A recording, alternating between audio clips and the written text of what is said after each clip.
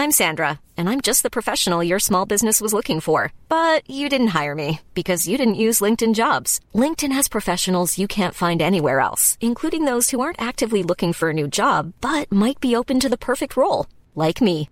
In a given month, over 70% of LinkedIn users don't visit other leading job sites. So if you're not looking on LinkedIn, you'll miss out on great candidates like Sandra. Start hiring professionals like a professional. Post your free job on linkedin.com/spoken today. Ryan Reynolds here from Mint Mobile.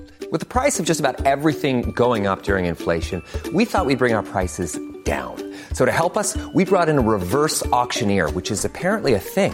Mint Mobile Unlimited Premium Wireless. How to get 30, 30, bit to get 30, bit to get 20, 20, 20, bit to get 20, 20, bit to get 15, 15, 15, 15, just $15 a month? Sold! Give it a try at mintmobile.com/switch. $45 up front for 3 months plus taxes and fees. Promo rate for new customers for limited time. Unlimited more than 40 gigabytes per month. Slows full terms at mintmobile.com.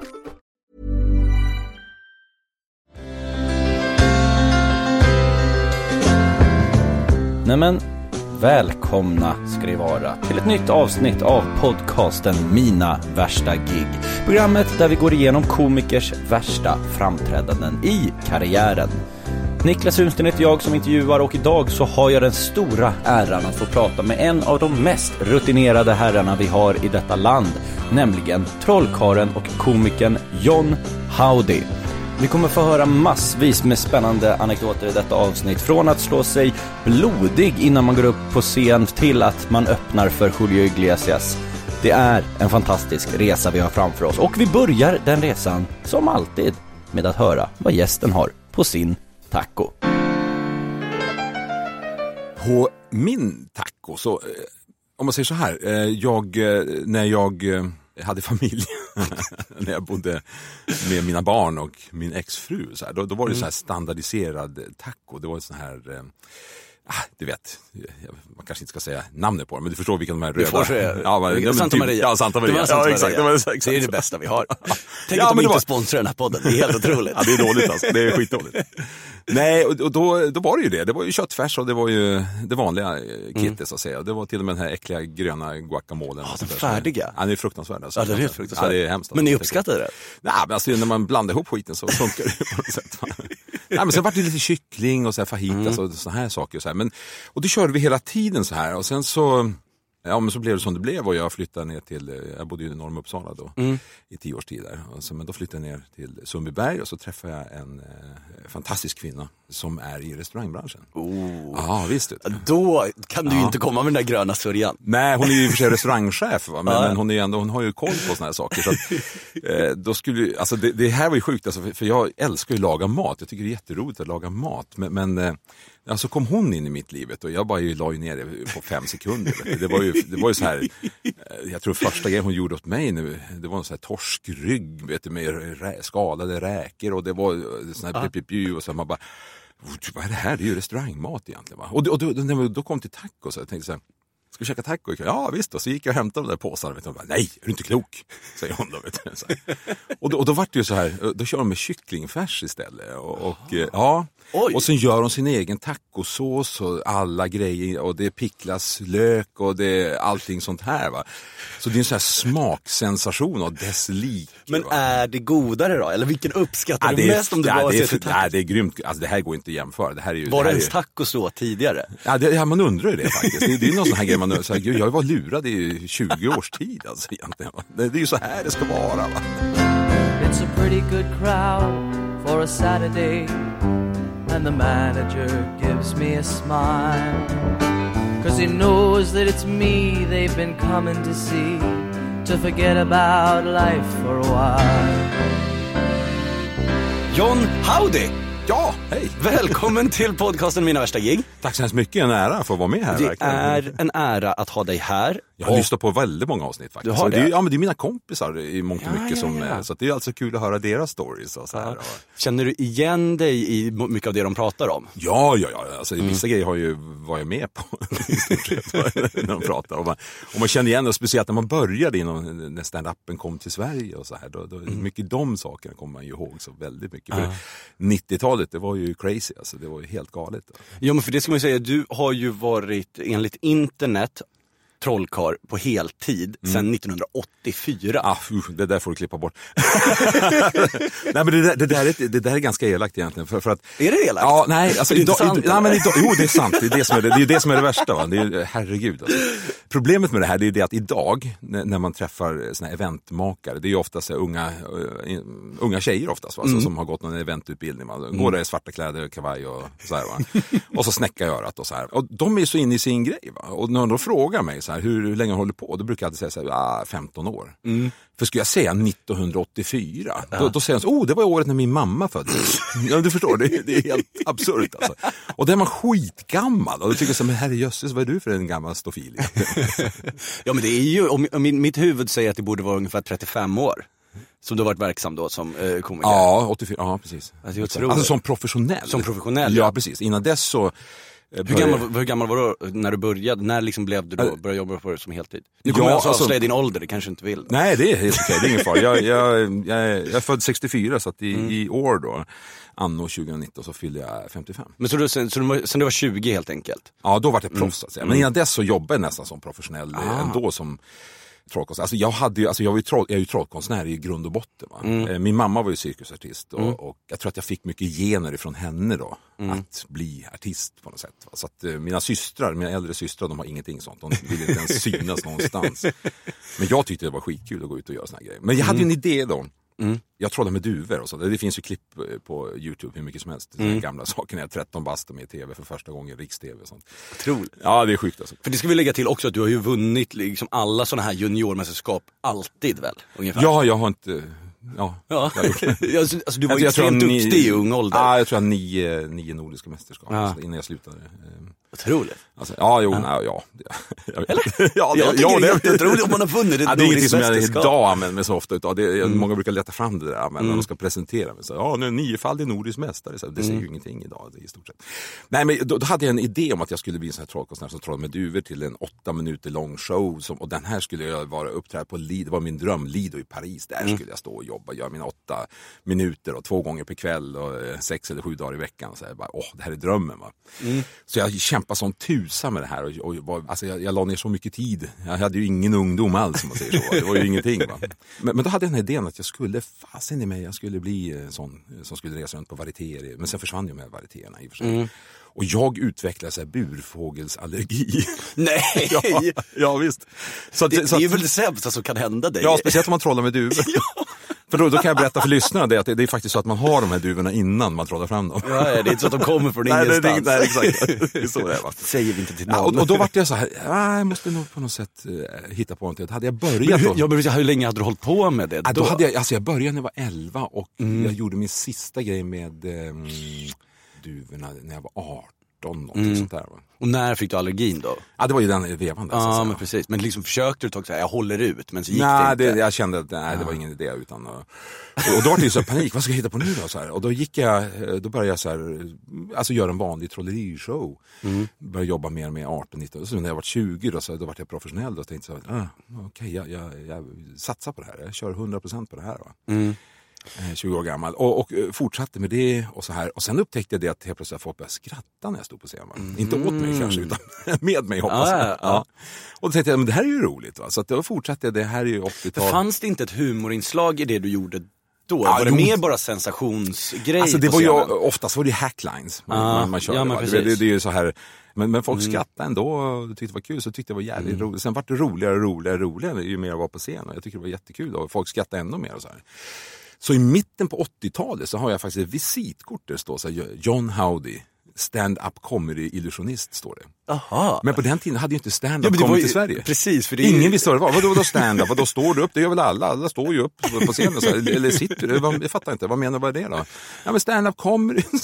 Jag försökte förklara. Ingen visste vad det var. Det är det de håller på med i USA och England. Liksom. Ja, så att jag var ju som så här förberedd på att jäklar, det här är ju roligt. Alltså. Det kan ju hända grejer. Alltså. För sen då, det är ju där någonstans i slutet på 80-talet när liksom stand-upen kommer till Sverige på riktigt. Var du med också i den eran? Eller Nej, alltså jag flyttade från Skellefteå, 91 flyttade jag ner. Okay. Och jag vet att jag hade sett, jag var på ett företagsevent bland annat, och jag har ju även sett dem innan. Det var ju Charlie Normans trio då, med Lenny Norman. De hade jag sett på Gran Canaria och så här. Vet du? Det var ju skitkul. Och så hade ju Lenny alltid någon så här prata emellan. Och det var skitkul. Och så tänkte jag, fasen alltså, det är ju skitroligt. Alltså, tänkte jag, han skulle ju kunna bli en sån här ståuppkomiker. Han skulle skita i att spela bas med farsan och utan bli komiker istället. Och sen ser jag då någon nyhetsinslag då, när de intervjuar Lenny Norman och tänkte, ja men det är ju helt rätt. Alltså, det är Nej, men sen flyttade vi ner då 91 till Stockholm och så sen började, och då jobbade jag i företagsevent. Va? Så jag hade ju sen 84 i stort sett så har jag jobbat väldigt, väldigt mycket företagsevent.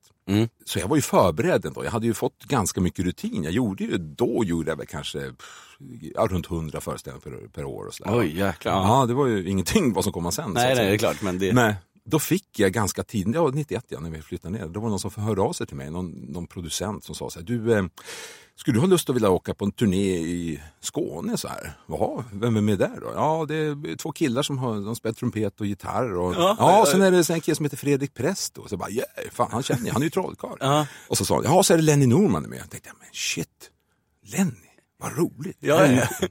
Så jag sa, men jag är på. Jag tror jag sa det på halv sekund efter och sa, Lenny Norman, jag är på! Det var ju jättekul. Och jag och Lenny, vi hittade varandra på en gång. Jag vet att de hade hittat något hotell vi skulle bo på första kvällen i Kristianstad. Det var det som utgångspunkt. Och så gick vi in där och så sen så, och så sa han, nej. Och så gick jag in på det här mycket bättre hotellet, för jag har ju rest så mycket ändå innan dess. Va? Så jag tänkte, nej. Du var ju rutinerad. Jag bor inte på såna här ställen. Va? Och när jag kommer in så står Lenny i receptionen och gör precis samma sak. Så vi hittade ju varandra, vi hade ju skitkul alltså. Men var det då också liksom, hjälpte han dig då att utveckla alltså komedin i det? Nej, och grejen där, ja, på sätt och vis.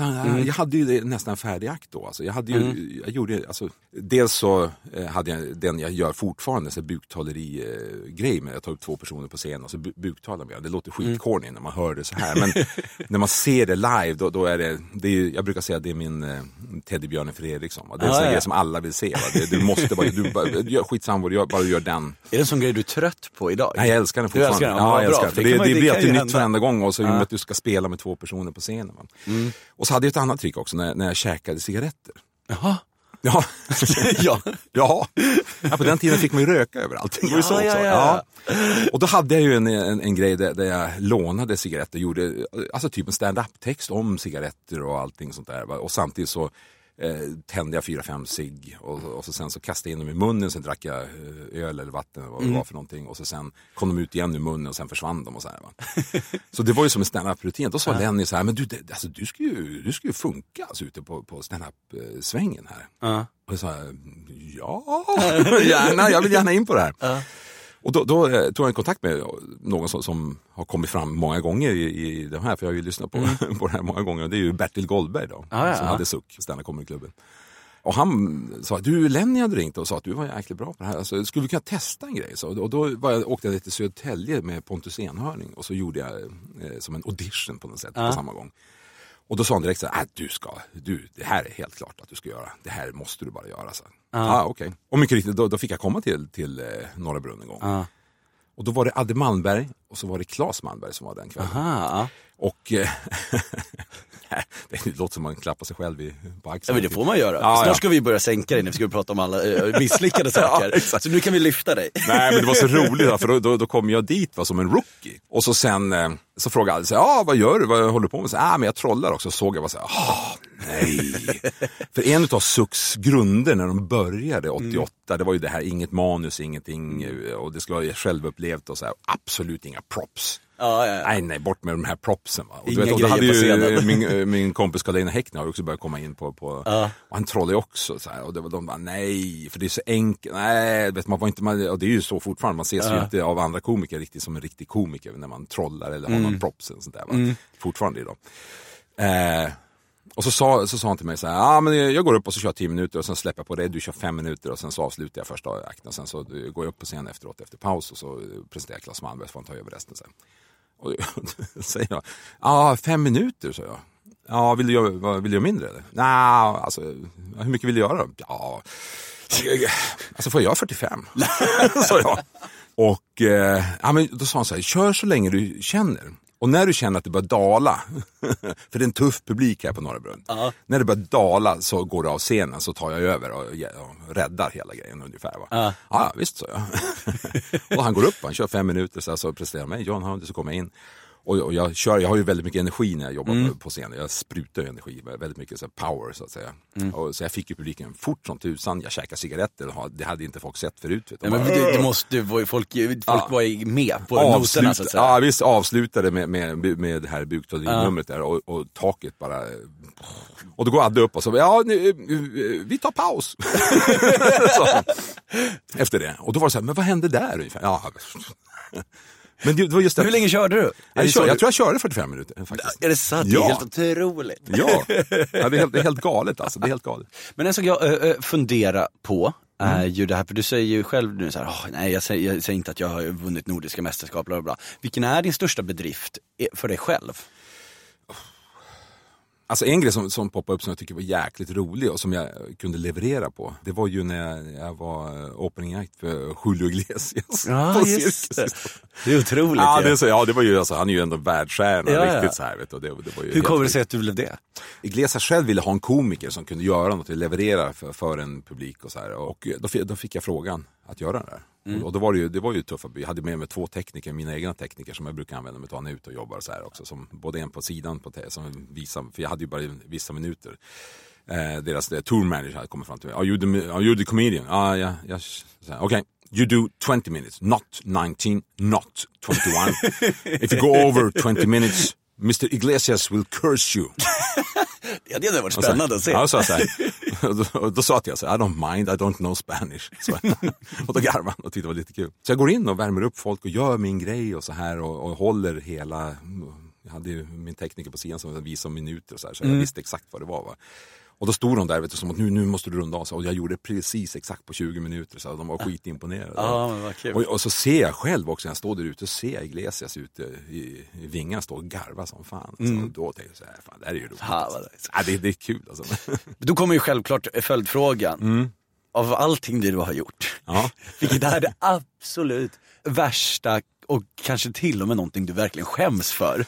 Oj, nej, alltså jag har ju en riktig, alltså, nu ska jag skryta så in i helskotta faktiskt, och det är det att jag tror faktiskt att på 90-talet så att jag var en enda komiker som aldrig gick av scenen i förtid.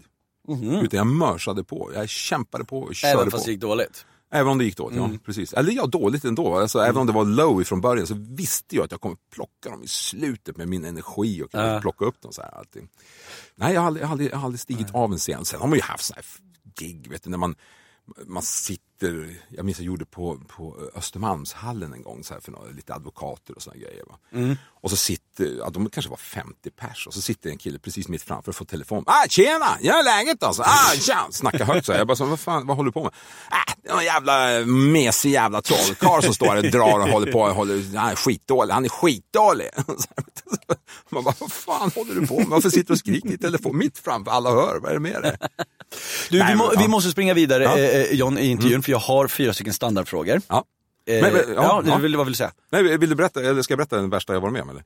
Ja, det kan vi jättefå göra. Och det här var i Skövde, stand-up-klubb, och på den tiden, jag kommer inte ihåg vad det var exakt, men det var det man körde in och sen var det bara rakt över från tågstationen till det stället, så väldigt nära. Men jag kom sent in där, så jag hann inte titta så mycket på själva scenen och så här. Och det här var ju, man märkte när man kom in, det var dåliga vibbar. Jag tror att de höll på att gå i konkursen, någonting sånt där, väldigt dåliga vibbar. Och han som var krögare, han var väldigt så här, jaha, det är skitdåligt bokat ikväll, så det är fan, du måste vara mer känd, alltså, det är dåligt, alltså, du är så dåligt känd. Nej, det är för jävligt att vi tog in det här, alltså, det kommer bli förlust och så. Ja, tack så mycket, tack. Ja, tack så mycket, vad roligt då. Nej, det är så här. Och jag hann ju så sagt inte testa scenen, så jag såg bara mick och så, perfekt, kanon, och så upp och så bara gjorde det klart och så bara sprang upp på scenen. Så scenen var ju inte en scen, det var ju alltså, jag tror det var 1,20 högt podium, det var ju högt så in i vansinne. Och när man ställde sig på så vinglade det så här, verkligen, man bara wow. Och jag är ju lång som sagt. Och det roliga med lång, det var ju det att de hade haft Janne Bylund innan, och då hade de sett ljuset efter honom, så att jag hade ljuset rakt över bröstkorgen i stort sett. Så jag hade inget ljus, ingenting. Ställer mig upp där och börjar titta. Så tittar jag ut i publiken och ser så här, då ser jag Det är mycket lite folk, men de flesta sitter runt om på sidorna så här. Det var i helvete. Så det är ganska tomt i mitten kan man säga. Ja, förutom ett bord, runt bord precis mitt framför, där sitter militärer. Unga militärer, 19-20 år gamla, kan allt, vet allt, bäst i världen, odödliga. Och jag hinner bara komma in, vet du, och så bara så här, ja hej allihopa så här. Sopa! Kör de inte så här. Och vad han gjorde var sopa. Och jag tänkte, vad är det här för någonting? Alltså det här är ju riktigt, nu är det kört. Alltså det här, nu kommer jag, det här kommer bli första gången jag kommer stiga av. Fy fan vad vidrigt. Men hur går det för dig då medan du kör? Är det rätt av dem att skrika sopa? Nej, alltså jag kommer ju sa hej. Hej! Sopa! Så här, va? Hallå! Och de höll på så och tänkte, nej, nu jädra, nu måste jag göra någonting åt det här. Så då pekade jag på han som jag såg var ledaren, så här, du, kom hit. För jag brukar ha en sån grej också, så här, den värsta i publiken. Ibland, man ska inte ta upp den värsta i publiken, men ibland gör jag det. Bara för att du kom. Och så upp med honom på scenen, vet du. Och där uppe, jag körde byxorna av honom. Och då började hans polare mot honom. Och då fick jag respekt från dem. Och han var så här... Och sen när han gick ner, då kan jag sen avsluta min show. Det funkar ändå bra. Och så sa han det, ja. Det här var ju skitbra. Så hade han poängsystem också. Satt poängsystem på alla komiker. Så, ja, det var så här. Och så sa han, ja, du var ju jävligt bra. Du var ju jätterolig. Alltså, det var ju fantastiskt bra, trots allt och allt. Så här. Alltså, du är ju värd en 5. Men eftersom det var så lite folk så sätter jag en 2. Jag bara, jaha, tack så mycket. Ja, tack och lov att Lenny Norman kommer nästa vecka, för då är det fullt. Det låter inte som den här arrangören var speciellt bra. Nej, det är inte mycket alltså. Nej, men jag var med om allting. Folk som har kastat glas på mig. Folk som blir förbannade. De har spottat på mig och såna grejer när man var ute och håller på så här. Men jag som sagt, jag har 4 standardfrågor innan vi går in på ännu mer såna här gig. Är du redo för den första? Absolut. Har du det trevligt förresten? Ja, jättekul. Det är skitkul. Ja. Men den första frågan jag har är, hur hanterar du misslyckanden då? Det är ju lite grann det här med att okej, gå vidare. Men jag är också extremt noga med att alltid ha backuper. Det är alltså, om jag använder en tändare för att tända de här cigaretterna som jag hade jag dubbla tändare. Ja, det är klart. Som var ihoptejpade. Dels gav den större låga och dels om den ena inte funkar så funkar den andra. Va? Ja, men precis. Så man får aldrig lämna någonting till slumpen. Va? Så alltid och så där. Och så har jag alltid någonting i bak som kan rädda situationen. Men självklart om man känner, vad är det här? Vad håller jag på med för någonting? Vad man räddar det här? Det är ju faktiskt bara så. Det finns ju bara ett sätt att göra. Det är bara att lära av det här. Gå vidare och göra bättre nästa Men kan du känna så alltså, direkt efter ett gig? Eller är vi ändå emotionella människor som håller på med det här? Ja, absolut. Men det kan också vara det att när jag gör den här buktalig-grejen så brukar jag ibland vara, alltså beroende på vad jag är på företagsevent så är jag ganska snäll. Är jag på comedyklubbar, jag har gjort det här så jäkla många år, va. Så att förut så kunde man ju också, innan MeToo, det var långt igen, men på 90-talet så här, då kunde man vara ganska fräck. Då kunde jag alltså peka på hennes tröja så här, som står bredvid. Vad är det för material i den här tröjan? Silikon, säger hon då. Och det var så här, ups, för det är inte jag som säger det, är hon som säger det, fast jag buktalar ju. Men det ska jag aldrig kunna köra idag till exempel. För det ska aldrig funka, det ska inte flyga idag till exempel. Nej. Det var inte så länge sedan som jag gjorde just ett företagsgig och så här och det flög skitbra. Jag tyckte jag var jättenöjd och så här. Så står jag och väntar utanför på taxi, så kommer en tjej ut. Ja, hon kanske var i 30-årsåldern. Och så kommer hon fram till mig och säger så här: ja, hej, jag vill bara säga en sak. Du är en jätteduktig trollkonstnär och jätterolig och så här, men skippa snusket. Det, alltså, hade jag varit där uppe och stått, det hade jag gått, för det var alldeles för lågt. Och jag bara, så började jag rannsaka mig själv. Vad lågt här? Hon säger bara, och så kommer jag hem till min tjej och så bara berättar jag för henne. Och hon säger så här, ja men du har kört det i 25 år, det är inte klart att det... Ja, men hon är ju krass och hon går ju på med sånt hus. Ska ha nytt där? Hallå, vi var ihop i 1,5 år, skärp det. Ja, men det måste saker förändras ju helt enkelt. Liksom. Ja, men det gör ju det. Och speciellt efter den här MeToo-grejen också. Allting som är superbra. Så måste man ju faktiskt börja tänka lite grann. Man kan inte hålla på. Jag vet ju, jag har ju såna här grejer förut också. Och många andra hade ju, när man tog upp det med bögskräck och sånt där. Alltså det flyger ju inte idag när alla bara, who cares? Ja, men verkligen. Jag kommer ihåg när jag bodde i Skellefteå och Jonas Gardell var uppe och körde stand-up på något ställe. Vet du. Så kom alla kompisar efter som hade varit där. Han kunde inte gå och se det. Fattar du? Jonas Gardell, han stod och sa till oss allihopa så att vi ska följa, säg som jag, Jonas Gardell, homosexuell, Jonas, och för fan, fattar du vad häftigt? Alltså, han sa, vi fick sätta, han var ju homosexuell. Det var ju stort på den tiden. Det var ju så här, va? Men idag, det var ingen som bryr sig om det. det, va? Nej, precis. Nej.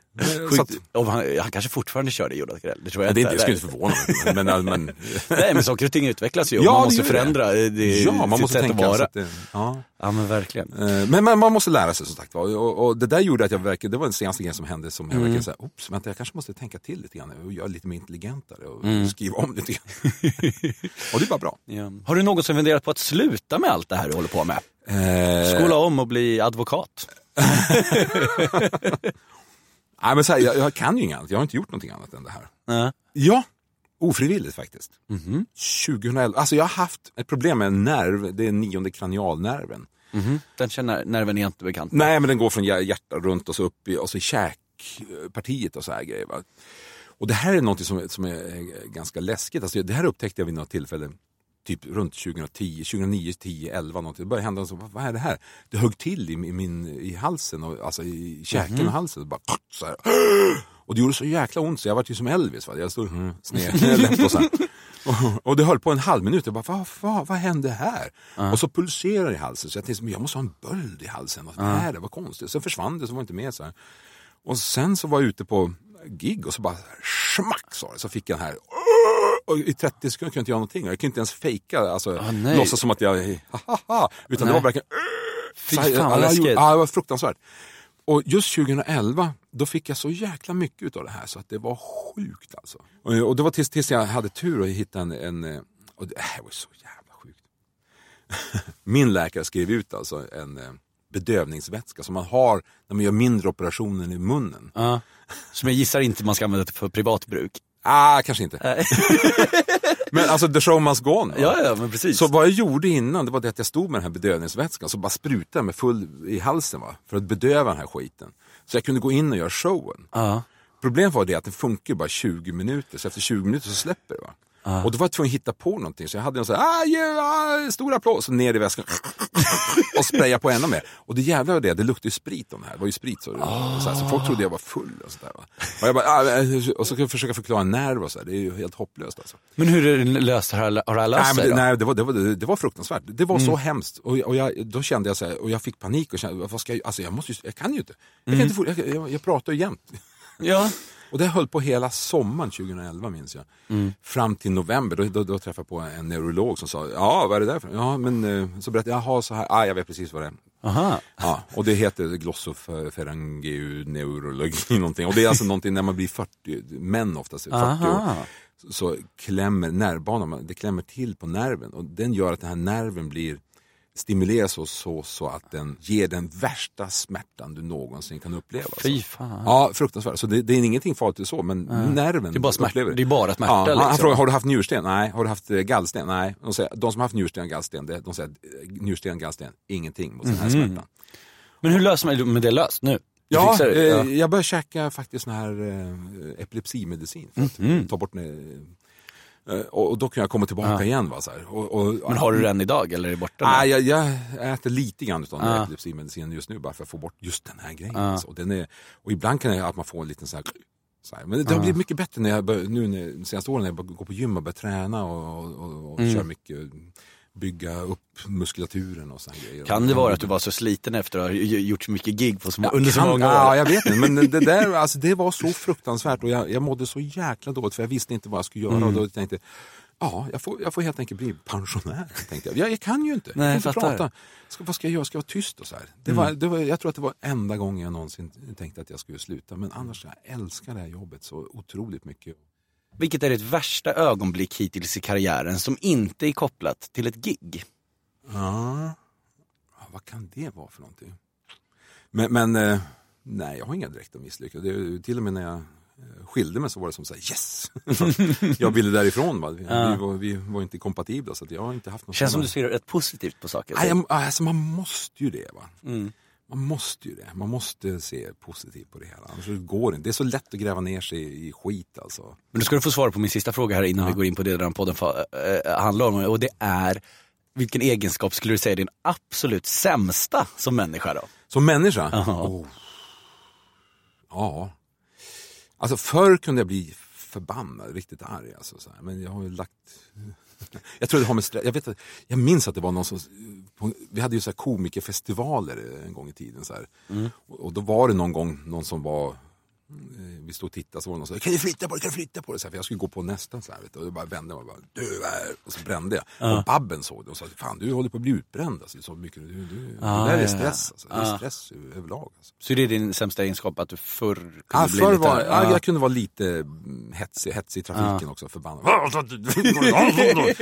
Idiot, du kör du. Så här, nu är jag med som säger, man bara, Och med de orden så går vi in på det denna podd faktiskt handlar om. It's a pretty good crowd for a Saturday.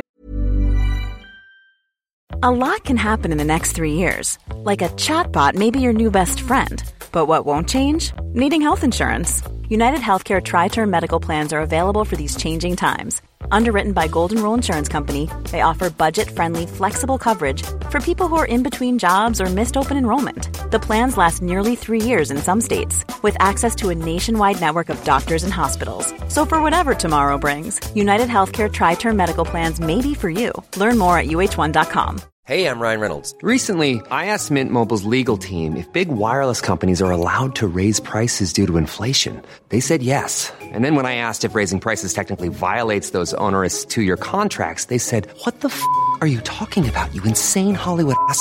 So to recap, we're cutting the price of Mint Unlimited from $30 a month to just $15 a month. Give it a try at mintmobile.com/switch. $45 up front for 3 months plus taxes and fees. Promo rate for new customers for limited time. Unlimited more than 40 gigabytes per month. Slows full terms at mintmobile.com. Hiring for your small business? If you're not looking for professionals on LinkedIn, you're looking in the wrong place. That's like looking for your car keys in a fish tank. LinkedIn helps you hire professionals you can't find anywhere else, even those who aren't actively searching for a new job but might be open to the perfect role. In a given month, over 70% of LinkedIn users don't even visit other leading job sites. So start looking in the right place. With LinkedIn, you can hire professionals like a professional. Post your free job on linkedin.com/spoken today. And the manager gives me a smile, 'cause he knows that it's me they've been coming to see, to forget about life for a while. Kära John Howdy. Yes. Nu ska du få berätta för mig om gånger det inte alls gått lika bra för dig upp på scen, trots att du alltid haft buktaleriet som backup. Exakt. Jag kan väl berätta 2 saker om jag hinner med. Jajamensan. En var när jag gjorde en stor produktion som heter Stjärnklart. Okej. Då var Roger Pontare med och han körde sin Vindarna just före jag som går på Jippi, hej och hå.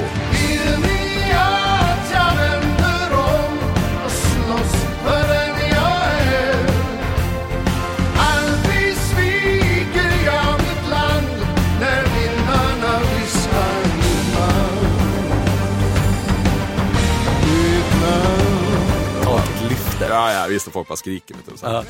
Och jag står ju innan och det är en lång show och så här. Jag står ju här vet du, och jassar vet du, med mikrofonen, för jag har alltid mikrofon på stativ och så här. För jag ska bära in den på scenen. Och så står jag där och jassar med den här vet du, så här, så här. Och sen så vänder jag så bara pang, så slår jag mikrofonen rakt på läppen. På dig själv? På mig själv. Ja. Och jag bara så här, och jag känner att jävlar, vad händer nu då? Så här. Springer fram till spegeln, ser att det bara forsar blod alltså. Och samtidigt hör jag så här kommer han, John Howdy! För då går Pontar ut. Och jag bara så här, oh my god! Och show must go on. Så jag kommer in där vet du, så här, och det måste ju låta jäkligt konstigt. Nu vet jag, jag tror att det var på, det var så stora konserthus, det var så 1200 personer någonting sådär. Så jag tänkte, det är visst avstånd och så det kommer funka. Men det var väldigt konstigt när jag pratade, för det var så här, hej! Var det lite blod överallt också? Eller ja! Med papper nej, jag kan inte ha något papper. Folk måste blivit helt chockade. Jag kan inte stå med vitt papper och se dem att det blöder, vet du. Så jag fick så... Ja, det blödde inne i munnen. Nej, alltså läppen sprack. Ja, visst. Så att ja, hej, jag ska göra en liten... Så här. Och jag kände ju blodsmak i hela munnen. Och det var spruta blod. Och sen så gör jag som att säga, jag vänder mig om. Och då var ju Anders Berglund var ju kapellmästare där. Då han sitter och lever mot mig. Så ser han mig så här. Och ögonen bara... Och så, ska vi breaka? Nej. Fan, show must go on. Tyckte jag. Och så tänkte jag så här, fan shit, alltså, om jag går ut i publiken så är det ganska lugnt, för det är ganska mörkt där ute. Så det är skitbra. Ja, jag går ut här till publiken istället. Och fortsätta. Men jag fick stopp på det här efter ett tag, så det var ju skitbra, då kunde jag fortsätta göra men herregud, gud vad jobbigt. Hur länge skulle du köra då? Liksom? Vad var det? Nej, då ska jag bara göra en grej på kanske 10 minuter. Ja, men okej. Men ändå, herregud. Ja, det var spruta. Alltså, men så jag har gjort massa andra grejer. Jag har gjort så här, man har skurit av sig tumtippen på tummen också så här, va? Va? Ja, något som händer. Du säger som att det är sånt som händer. Ja, det är sånt som händer. Ja, men det gör ju det. Vadå? Ja, men allt har hänt alltså. Man har ögoninfektioner och såna grejer. Alltså, som jag säger, man har ju stått på scen när man var 40 graders feber och så här. Och det roliga, en gång så stod jag på Norra Brunn faktiskt. 40 graders feber, jag bara kommer dit. Och det är ju så att är man sjuk som en iller, va? Så när man sen ställde sig på scen, då piggnar man ju till. Mm. Men så stod ju en kille uppe på scenen där, vet du, som jag tog upp på scenen. Så stod han och skrattade åt mig så här, du svettas, är du nervös? Så gjorde han så här, peka på mig. Och jag bara så här, tittade på honom så här, ja. Och så gjorde jag i handen och så, tack så mycket. Och så skakade jag hand med honom för att nu ska du få. Nu ska du få 40 graders feber, ditt jäkla as. Du gör inte så här med mig, vet du. Så jag svettas så, ja. Men alltså stand-up och så, man har ju varit med om kaosgrejer som sagt, när folk har kastat grejer och det. Ja, du berättade att folk kastat glas på dig. Ja, visst. Varför gjorde de det? Nej, jag var förbannad på mig. Alltså. En gång var det för att jag hade upp en tjej. Jag gjorde just det buktaleriet där. Så var hennes kompis sa, det är förnedring. Och så stod och kastade glaset och glaset sprack. Och så här. Men det värsta jag var med om, det jag inte hade någon out på något sätt som var bra. Det var att jag jobbade för reseföretag. Nu, det här är ju inte med stand-up att göra, men det har ju med show att göra. Ja, det är din karriär, det är det vi pratar om. Ja, exakt. Jag hade en idé, så här, pitcha in en sån här grej. Ja, men jag har ett trick, vet du, där man har ett stort hänglås och så har jag 7 stycken nycklar, varav en nyckel passar. Och sen blandar man de här och så tar man upp då 6 stycken på scenen. Så får de ta varsin nyckel och de får byta om de vill och så här. Men jag har alltid en nyckel, så byter de med mig eller vad de vill, va. Och så slutar de med att jag kan öppna det här låset. Och så gör vi så här, hade jag som idé. Vi sätter fast en stor check. Det står så här, en jorden runt-resa. För det här var ju safe. Ja. Det här var ju inga problem, tyckte jag. En jorden runt-resa.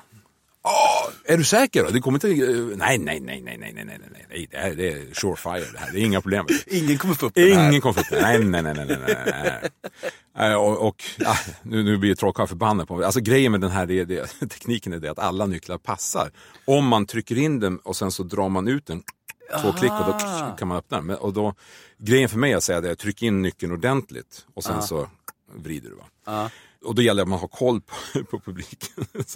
Så det är en bild på det här. Så jag tog upp folk och så här, och ja visst, och så testa så här. Och så kom en kvinna och så ska hon trycka in, hon är skitnervös och så här, vet du. Och jag håller ju koll på henne, så att tryck in nyckeln innan du gör någonting, för de ska trycka in den så här. Och så säger han som är chef för det här så här, någonting. Och så jag vänder mot honom och tittar så här, vadå? Och samtidigt ser henne och hon står... Alltså hon drar nyckeln fram och tillbaka till hon trycker in den, va? Och då klick, säger det. Och det är så jättelås som bara klick. Och hon bara ja! Wow! Och jag bara och så tittar jag på han som har resebyrån, man ser han bara likblek och bara, vad i helvete har du gjort, din dumma jävel?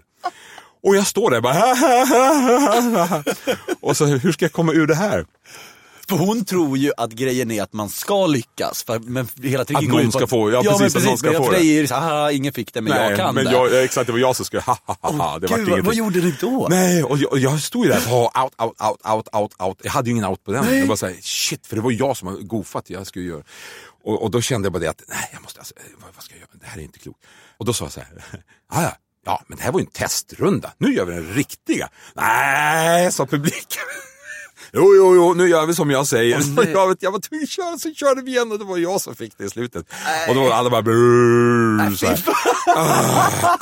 Det var så fruktansvärt. Och jag du måste skämt. Ja, det var så hemskt. Och han resebyråkillen, han stod och tittade på mig, han ville verkligen strypa mig, alltså. Och det slutade med att du fick inte den här, men vadå? Den här publiken. Hon fick, jag tänkte så här att ni kröp i korset, om man ska säga där. Han var skitförbannad. Han sa så här, och han var så här, jag var ju tvungen att ge henne en weekend i Stockholm, vet du, med flyg och hotell och allting så här. Fan, alltså i helvete så här. Men jag sa, jag skickar ingen faktura på det här. I'm so sorry, alltså det här går inte, alltså. I'm so sorry, alltså. Och det är sitter, det här är länge sedan, alltså, men det sitter i ryggmärgen. Jag kan säga det att just det tricket sålde jag blixtsnabbt efteråt. Jag vill aldrig se det. Det förstår jag. Lycka till, gör det här. Det var fruktansvärt alltså. Men det är roligt. Vad glad jag blir. Det var fruktansvärt. Just det där, jag kan fortfarande höra klick. Och hon bara, ja! Och jag bara, nej, vad hände? Och jag står verkligen där bara, var är falluckan? Nu vill jag bara försvinna härifrån. Och det är så panik också, för det är liksom, det är inte den här att du liksom kan liksom lugna ner eller något sånt. Det är liksom jag kan gissa att publiken blev också jätteglada. Ja, hon var ju så jävla glad. Alla bara, ja vad roligt. Så här. Och jag bara, nej, nu tar vi en... Det var bara en testomgång där. Vad ska man göra? Vet du? Nej, men samtidigt så är det att det här är alltså branschen överlag med att göra stand-up comedy, att göra det jag gör och så vidare. Det är ju helt fantastiskt. Jag har ju alltså rest över hela världen och gjort de här grejerna. Och det är ju som vilka komiker som helst kan ju får ju uppleva så otroligt mycket för att man råkar bara vara rolig. Så att det här är ju stand-up eller scenkonst överlag. Va? Det är helt fantastiskt. Har du något mer gig som du minns som inte gick så bra? Gud, alltså, ja, alltså det har ju, men ofta har det ju med situationen också att göra. Man kommer dit och så är det kravallstaket på scenen och sen är det 20 meter till publiken för någon dansgolv. Man säger, hallå, vad händer här? Ja, men det är ju att arrangörerna inte har någon koll. Liksom, på jag gjorde ett julbord, det här är också sjukt också. Jag gjorde ett julbord, då skulle ha stand-up, de skulle ha en massa olika komiker som kom dit och eftersom. Och då var samma sak där, planet var sent. Då ska jag ner till Skåne, det var julbord och det var också kul. Julbord, det ska man aldrig jobba på egentligen. Nej. Det är bara, tror jag, Linda Bengtzing eller Carola som ska göra julbord. Ja, det är musik funkar. Ja. Det är som knappt det. Stand-up funkar inte utomhus heller. Liksom. Nej. Det är hopplöst alltså. Man ska inte göra det. Helst ska det vara lågt i tak. Ja, exakt. Det ska vara intimt och det ska vara allting. Så, men det var stand-up i varje fall. Och jag kom sent och det var också samma sak att jag kommer in bara... och så på med det jag ska ha så här och jag skulle jag tänkte, jag gör det här tricket med det här och så här. Så jag gör det, för det var ju lite mer magic och lite mer mindre stand-up tänkte jag. Och så går jag in och så säger jag scenen, rakt in på scenen och så tittar jag så ser jag bara så här, what? Och då har de parkan, alltså strålkastare med bara knallrött filter. Okej. Ja, vilket innebar så här, oj, det ser jättekonstigt ut. Man ser jättekonstigt ut med bara rött filter. Och jag hatar ju rött filter. Men jag hade inte hunnit tid att kolla på det. Nej, precis. Så jag kom in där och så skulle jag göra till exempel bara ett trick där man tar en röd näsduk, stoppar in i handen så kommer den ut så här en vit. Och så gjorde jag det tricket. Så stoppade jag så röd och stoppade in så tittade jag så ser jag, det kommer ut på andra sidan röd. Nej. Och skrev något korttrick så här, håll upp det här kortet så ser jag ett rött kort och så är det är ju blankt. För det var ju bara rött. Så vad jag gjorde så här, och jag började leta, vad ska jag göra? Jag måste gå in på stand-up. Och då satt och publiken redan innan kan ge sig inte jättefokuserade för att det är ett julbord. Nej, alltså det var ju, jag tror att 90% av de här behövde dropp. Ja. Om man säger så. De var så fulla så att det var helt sjukt. Och de hade ingen aning. Jag tog upp dem på scenen och så. Oj, alltså jag kan fortsätta i timtal och berätta om sådana här grejer som har hänt. Så här, när man fått upp, när man gjorde en show på Silja Line till exempel så här, och det kom upp fyllskalle på scenen som jag bara skickar rakt ner 2 meter ner från scenen. Jon, jag tror att vi ska börja avrunda. Absolut. Det var ett oerhört trevligt vi har haft det. Vi ska göra 3 program till. Jag känner det på mig, men vi måste någonstans sätta stopp för det. Men innan vi avslutar så ska du självklart få göra reklam för dig själv. Okay. Kan man följa dig, hitta dig någonstans? Absolut, jag finns ju på Facebook naturligtvis, John Howdy. Jag finns på Instagram, John Howdy också. Där. Jag finns på Twitter, John Howdy. Jag är inte så mycket aktiv på Twitter längre, men det finns. Jag finns där. Jag har YouTube-kanal, där kan man se också en hel del av mina klipp och sådär. Och om man vill se dig härnäst? Har du någonting på G? Alltså, jag kör ofta på Norra Brunn. Jag kör med Stockholm Comedy Club och så här, både på kasinot och ute i Norrtälje. Jag är alltid på Gasta av några orsaker i Gävle. Det är fantastiskt. Ja, det tror jag banne med. Alltså Norra Brunn är ju det är ju en maskin som går. Ja, men det är ju mer, alltså, Norra Brunn är ju liksom en institution. Ja. Men jag har aldrig varit på Gasta, men jag har hört att den är fantastisk. Men jag har hört att det är en av Sveriges absolut bästa klubbar. Ja, Gasta i Gävle är fantastiskt. Det är fantastiska människor som håller i det och de har sån hjärta och de har sån allting och publiken är tränade stand-up. Älskare, va? De kommer dit alla komiker älskar att åka dit. Ja, det är helt fantastiskt. Alltså, gå för ett gig på Gasta, då är du riktigt dålig alltså. Det kan man verkligen säga. Nej, men sen ibland så gör någon klubb här, någon klubb där och så, och de frågar och så vidare. Va? Men det lättaste sättet att kunna veta vart du ska vara kanske är att följa dig på sociala medier. Ja, helt absolut. Enkelt. Visst är det så. Sen kommer jag i till jul också. Det kan jag berätta nu. Det är ingen som vet om det. Nej. Men kontraktet är påskrivet just nu. Igår skrev jag på det. Och det är, jag kommer göra en show som heter troligtvis Norrsken. Okay. Med norrländska artister på Trädgården i Göteborg. Nej, vad roligt. Ja, så det blir så här torsdag, fredag, lördag i hela november, december. De biljetterna inte släpps sen, nej, inte. Eftersom du just skrivs på. Nej, absolut. Och då ska jag plocka fram min gamla norrländska. Då ska man prata som norrländska. Då blir man tillbaka till den här norrländska. Så här. Men det får man inte. Så håll ögon och öron öppna. Och så säger jag egentligen bara John Howdy, tusen tack. Ja, tack för att du tog dig tid. Ja. Och tack till du som har lyssnat. Du har lyssnat på det 68:e avsnittet av Mina värsta gig. Det börjar dra ihop sig. Det är inte många avsnitt kvar, sen kommer jag att lägga ner det här kalaset. Sorgligt. Tyvärr, det är lite så pass på att lyssna. Det kommer kunna gå att lyssna i efterhand också. Men vi hörs igen nästa vecka. Då är det ny komiker och nya vidriga gig som ska diskuteras. Puss och hej!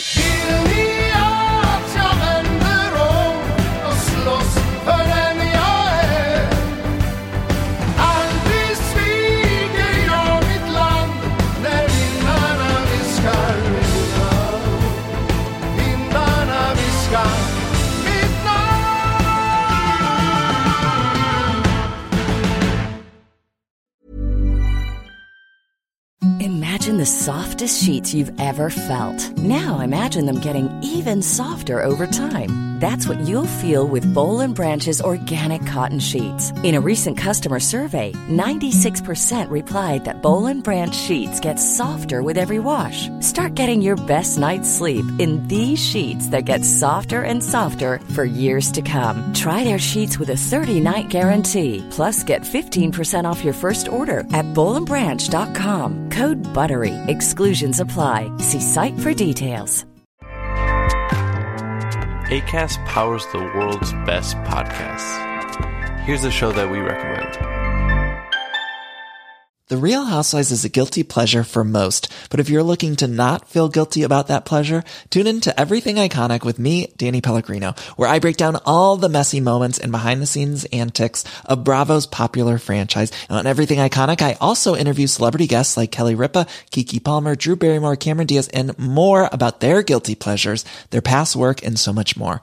So if you're pop culture obsessed and find yourself watching way too much reality TV like me, tune into Everything Iconic with Danny Pellegrino, wherever you listen to podcasts. Acast helps creators launch, grow, and monetize their podcasts everywhere. Acast.com.